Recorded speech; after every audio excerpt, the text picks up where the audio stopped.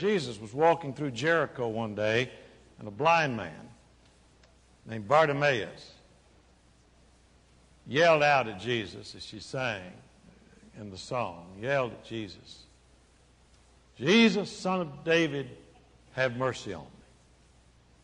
Jesus stopped and looked at him and said, "What do you want me to do?" And he said, "I want to see. I want to see."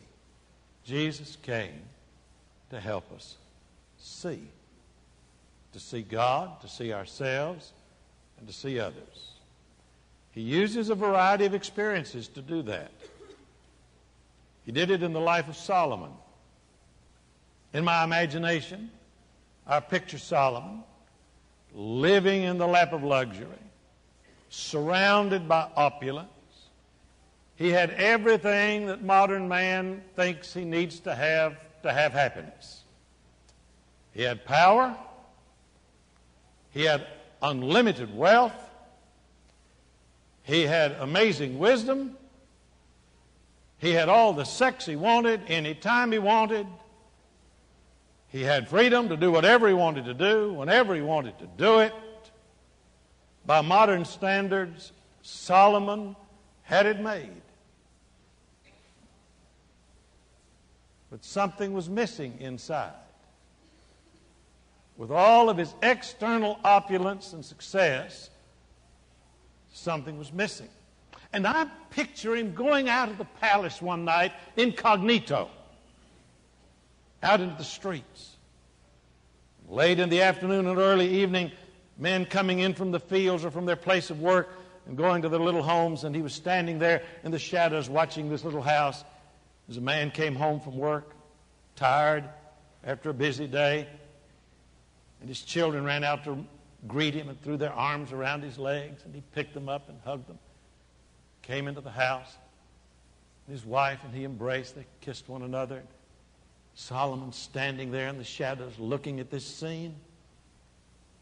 They were in the house, small, simple, unpretentious. Father having fun with his children, wife fixing the meal. They sat down, and he could see the radiation of happiness and joy flowing from that home. And he walked back into the palace and sat down, and in my imagination I see him writing these words. With that scene fresh on his mind, he wrote, recorded in the 15th chapter and the 17th verse of the book of Proverbs, "Better a meal of vegetables where there is love than a fattened calf with hatred." Better a meal of herbs, King James translates, with love than a fattened calf with hatred. There's no real happiness where there's no love. In the heart, in the home, and in the world. Martha and I lived in Dallas and bought a little house before we came to San Antonio 34 plus years ago. And there was a new house development going on out near us along Northwest Highway. And there was a great big billboard sign on this new development. And this was the advertisement on the sign. Happy homes. 3 bedrooms, 2 baths, and a den. Happy homes. 3 bedrooms, 2 baths, and a den. When I saw that sign, I thought, wonderful. But not true. It may be a good house with 3 bedrooms, 2 baths, and a den. But you can't sell a happy home. And you can't buy a happy home. A happy home is something you put in a house, large or small, simple or palatial. The ingredient that turns a house into a home is not its size, but its spirit. Where love is, there's happiness. And better a simple fare with love than a smorgasbord spread where there's hatred, jealousy, bitterness. You see, we cannot have love, we cannot have the attributes of love that I read about a few moments ago from the 13th chapter of 1 Corinthians. Patience, love is patient, love is kind, it does not envy, it does not boast, it is not proud, it is not rude, it is not self-seeking, it is not easily angered, it keeps no record of wrongs, it does not delight in evil, but rejoices with the truth, it protects, it trusts, it always hopes, it always perseveres. There is no way in the world you can have those qualities without the quality giver. There's no way in the world you can, within our own selves, generate within our own minds and hearts, however noble our desires, those attributes without the personification of those values in the person of Jesus Christ. Without Christ in the center of a heart, without Christ in the center of a home, there will not be these qualities enunciated here by the Apostle Paul. They are all the results of His presence within a heart, and His presence within a home, and His presence within a church and within a community. I can go out and buy every electric light bulb in San Antonio, but it will not turn any light on in my house. I can bring all those bulbs home. I can put them in the socket. But I still don't have light until I do what? Until I turn on the switch. Until I get outside power to illuminate that instrument. It is the same way with these qualities. These are marvelous potential light bulbs, but there is no way they can shine in your heart or in your home until they are illuminated by the energetic power of the love of Christ within you. And so love is the ingredient that makes a happy home. And love is a four-letter word, and I want to look at the four letters of the word love with you for a few moments this morning and turn it into an acronym. Love begins with L. For me, that means we need to listen. If we're going to find out about love, we need to listen. We need to listen first to God. How does God speak to us? He speaks to us through the Bible. He speaks to us through prayer. He speaks to us through the fellowship of the church. That's why He left us here and told us to get together, not neglect getting together, because that's the way God speaks to us. One of the ways God speaks to us. He speaks to us in the family of God. He speaks to us in the written Word of God. He speaks to us through the Spirit of God. But we need to listen to God. If we're to know love, we have to know that God so loved the world. We have to hear that He gave His only begotten Son, that whosoever believeth in Him should not perish, but have everlasting life. Listen to that. Listen to that. And we need to listen to each other. My goodness, how we need to listen to each other in our world. There are a lot of voices, but there's not much listening. There's a lot of shouting, but not much listening.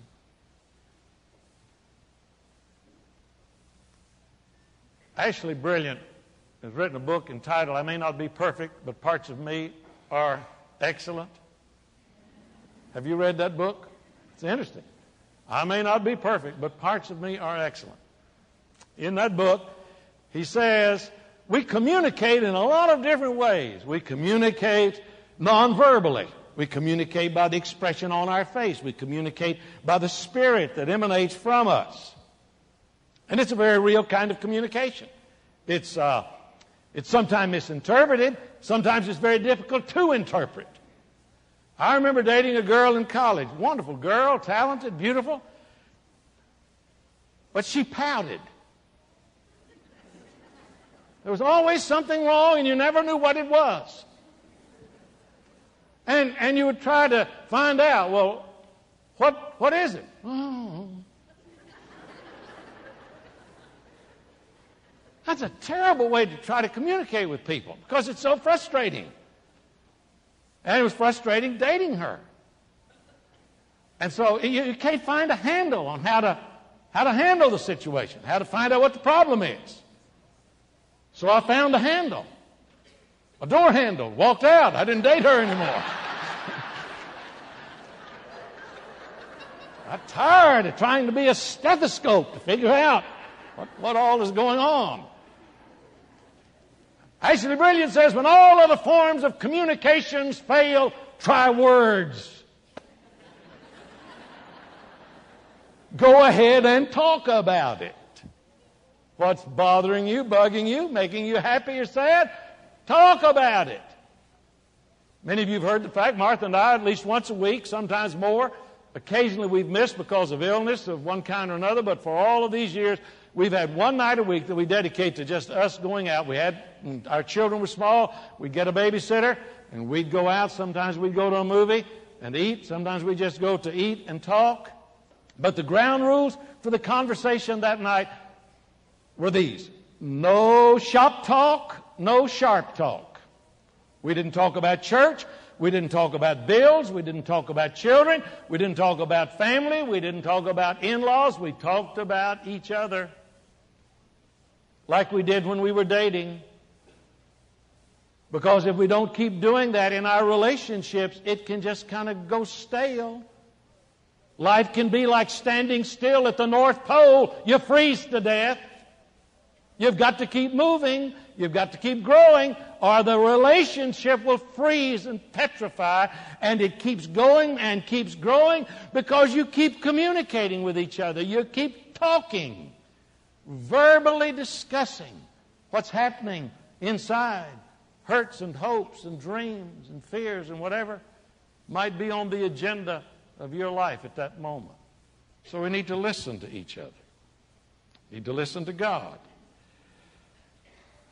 We need to listen to others, and we need to be respectful of others. You know, Dale Carnegie made a marvelous statement. He said, if you want to have friends, you can get more friends in 2 weeks by talking to people about themselves than you can get in 2 years by trying to get people to talk about you. You want friends? Get interested in other people.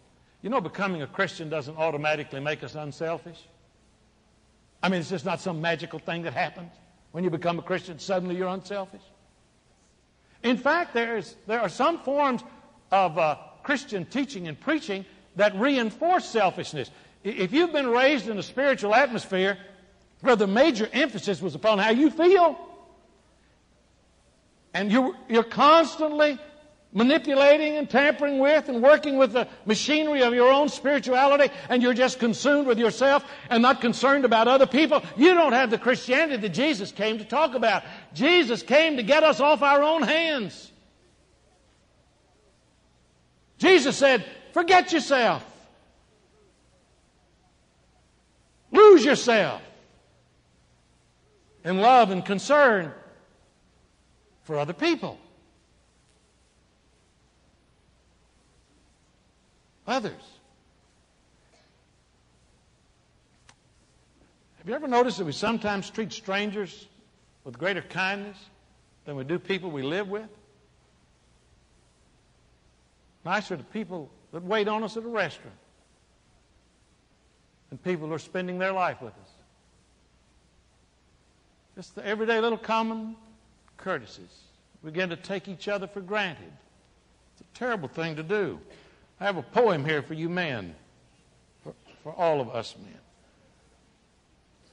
A woman, good sirs, doesn't ask for a lot or expect to be always adored, but she wants at the least to be noticed and not, as soon as she's married, ignored. It isn't your face or your fatness of purse that leaves her in time disenchanted.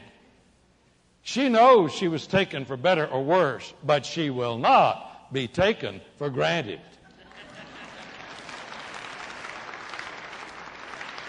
I even see a few men applauding. That's good. Terrible to take people for granted, people we live with, people we love. Terrible to take all the good things we have for granted. We take church for granted. We take freedom, living in America, for granted. We lose appreciation for those things And familiarity, I don't believe, breeds contempt, but it does breed indifference.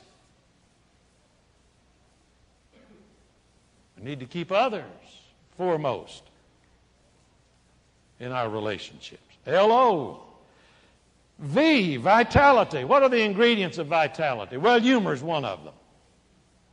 If you don't have a sense of humor, get one. How do you get it? Well, get to know God because He has one. One reason I know God has a sense of humor is because He made us. If you ever wonder whether God had a sense of humor or not, look at yourself in the mirror. There's the reason. You know He has a sense of humor. And you know what a sense of humor really is just the capacity to objectify life, to not take yourself so seriously, take what you're doing very seriously, but don't take yourself so seriously, and kind of stand back and look at the foibles and the paradoxes and the ambiguities that take place in life and just kind of laugh about them. We do that when we see it on the screen or on television. We need to do it when we see it in ourselves. One of my favorite comic strips is BC. And I have one I tore out a few weeks ago. It's on my desk at home. The little guy is up on top of this bald mountain, not a tree, not a blade of grass, nothing. And he's standing up there, and he's looking up, and he's saying, God, if there is a God, show me. Nothing happens. He starts walking down the side of the mountain. Barren, desolate place. But suddenly over him is just a shower of rain that looks like a flood, just on him, not on anything around him. And he just follows him down the side of the mountain.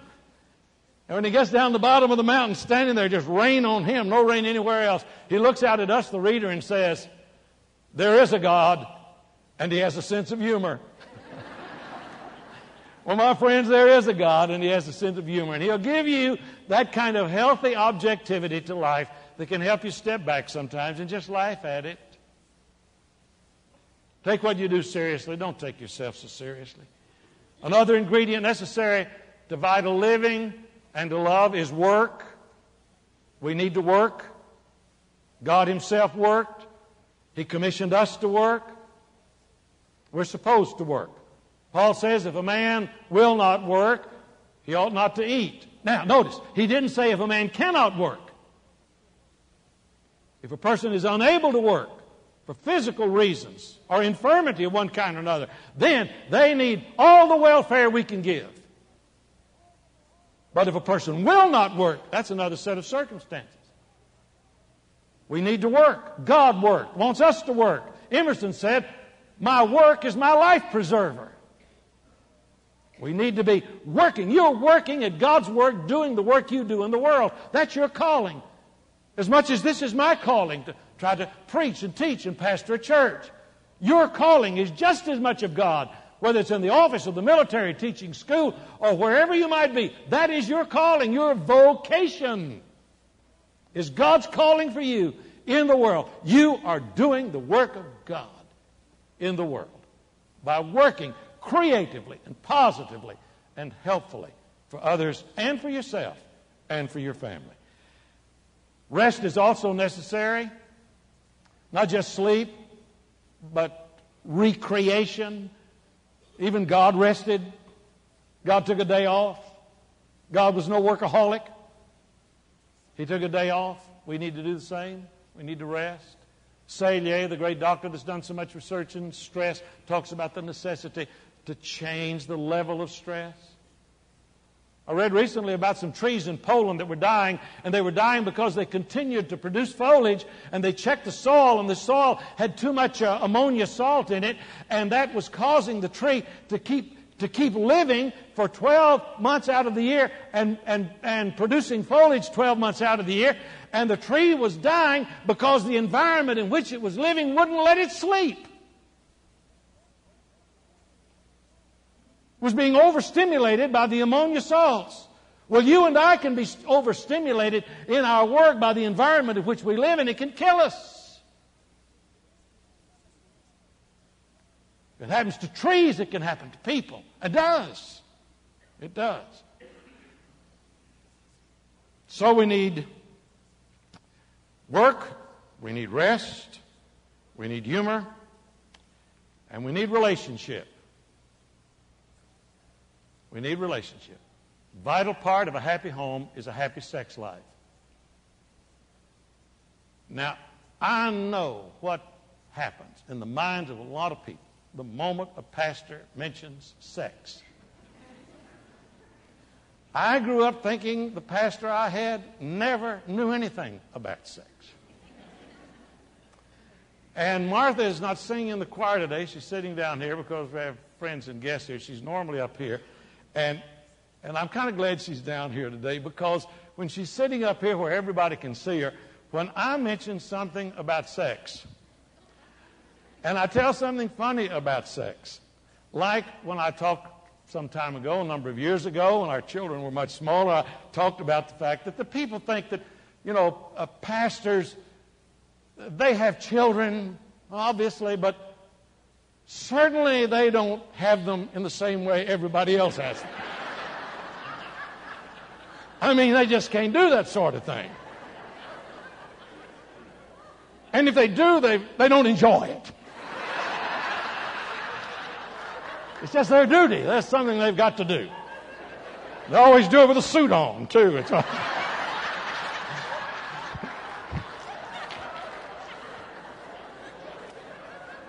And I said, I know people that think that if pastors have children, that maybe their wives lay eggs. Well, Martha was sitting up here, and she says when I start talking like that, she doesn't know what to do. She says if she laughs too much, people will think she's a wow. That's something. And if she doesn't laugh at all, they'll think she's an iceberg, So she looks kind of like Mona Lisa. Kind of sitting there. Well, this one Sunday she didn't, because when I said that about laying eggs, Stephen was sitting up there on the front row of the balcony, and he looked at Martha, and he went like this.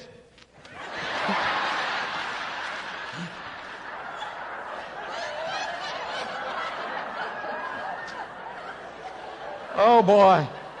I'm glad you're down here this morning, Martha.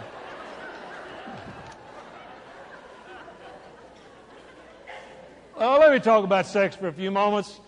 Early in the church's life, now the kind of attitude that has been generated in the last number of years about sex as far as the church is concerned is out of touch with what the Old and the New Testament said about it. God created sex. He made it. He didn't just make us from the waist up. He created us. He made, it's not good for man to be alone. He created us for relationship. We're made to fit each other, to be one. And God is the one who invented sex. But he said it's not to be done before marriage, and it's not to be done outside of marriage. That's what's best. That's the way it's supposed to be done. Now, two ideas early on in the life of the church in the first 300 years created two distorted views of sex. One is that all physical pleasure is bad. All physical pleasure is bad. That's a heresy. That's not so. That's not true. And the second is equally untrue. That sex in marriage was to be experienced only for the purposes of procreation. Only for the purpose of bearing children. Now, if that were so, God would have created us so that once we were past the childbearing age, we would no longer have the capacity or desire to have sex. And that's not so. God intended it not only for the purpose of bringing children into the world, but for enriching the oneness, reinforcing the oneness of a couple. So that all of life, mental, spiritual, and physical, can be a climax of relationship. Ongoing intercourse of mind and spirit, soul, and body. Augustine the great Catholic theologian, was a profligate before he was converted, lived with a woman, had a child out of wedlock, and then became very, very legalistic and very unhealthy and even unbiblical in his views of sex. And it permeated the whole Christian world because the theology and influence of Augustine is strong in the world, and in many areas rightly so because of his experiences and insight. But he said this about sex, and I quote him, "Shame attends all sexual intercourse, even in marriage." And he said that even in marriage, sexual relationship between husband and wife was a venal sin unless they were intending to and desiring to have children.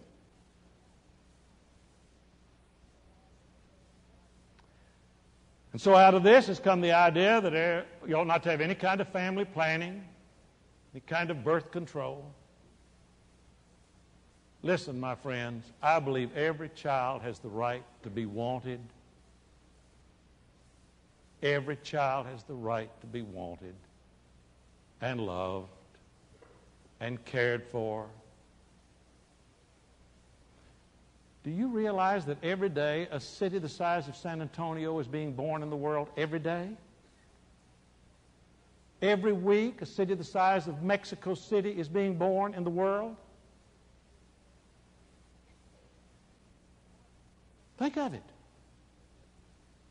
Children have the right to be wanted and loved and cared for.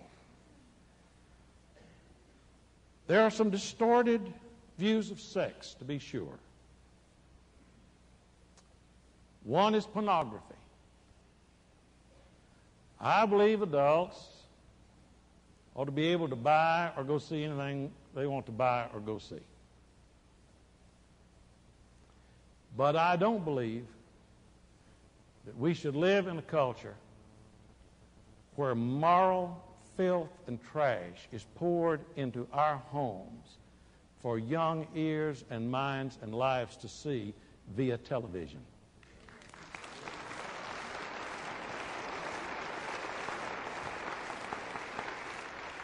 People say, "Oh, Buckner, you've got to be realistic about the world." Look, don't talk to me as a pastor. I understand reality. I understand realism. Isn't it amazing how people use realism as an excuse for immoral behavior? Like, well, let's just be real. Let me say this. There are filthy sewers flowing beneath our city, taking the refuse and the garbage out for reprocessing. I do not have to run that stuff through my living room to prove to my children that it's there. Sure, that's real, but it doesn't have to flow through my home or yours, and we ought to have some control over the indiscriminate exposure of filthy stuff to our children in our homes. Pornography is terrible. It's degrading to women. It's degrading to society. Let me say another word or two about realism. God said the biblical sexual morality is no sex before marriage and no sex outside of marriage. That's it. People say, "Now, Buckner, that's just not the way it is nowadays." I don't care. I know how it is nowadays.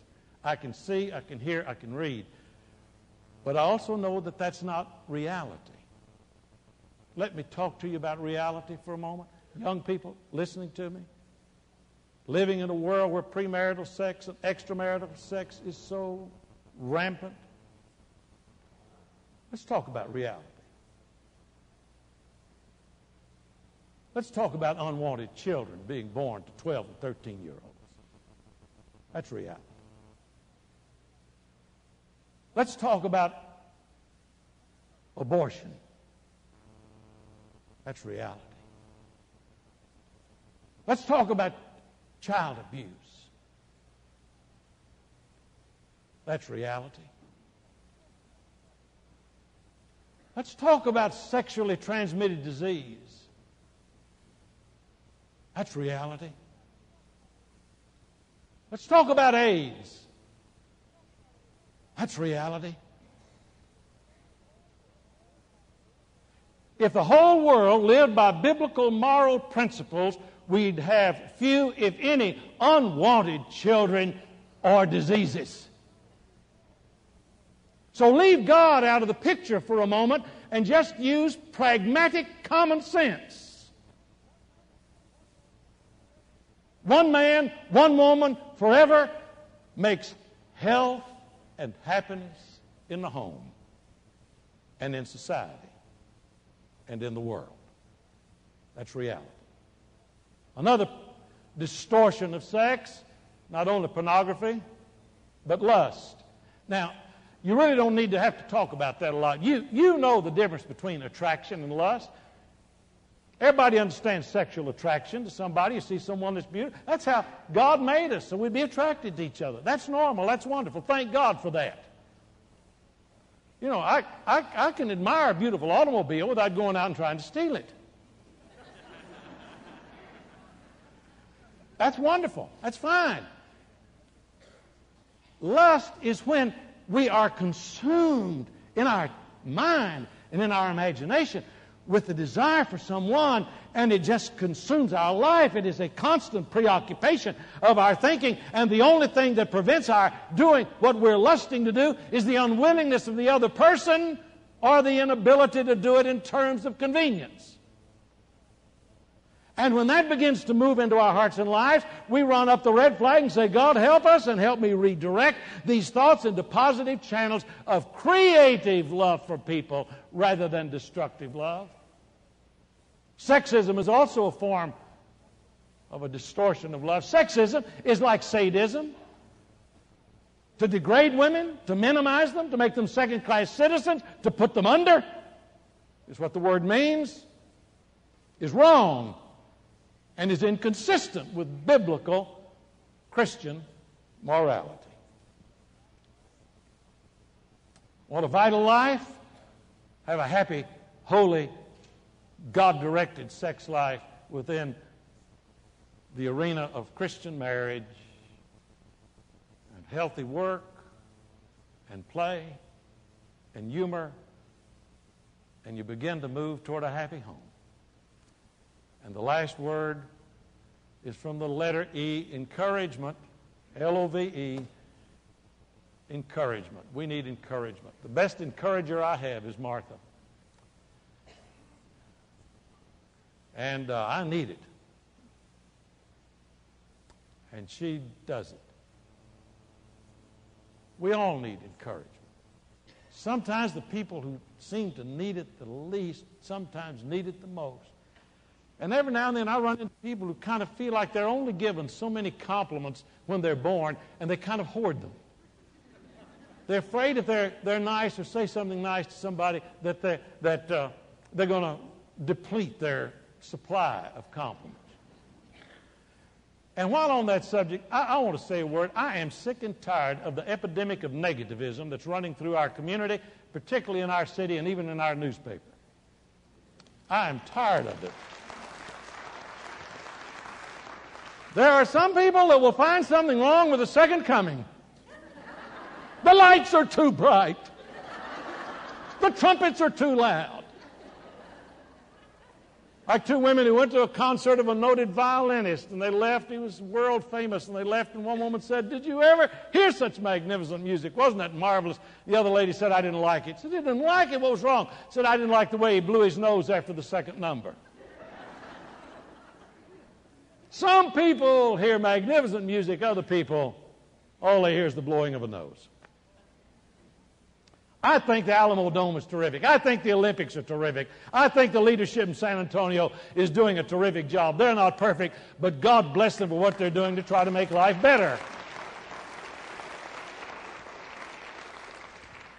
Encourage people. A positive word is what we need. Let me tell you this quick story and I'm through. Carl Erskine was the great pitcher for the Brooklyn Dodgers, which was my favorite baseball team when they were in Brooklyn. The Brooklyn Dodgers were playing the Yankees in the World Series. Carl Erskine was pitching. He was pitching.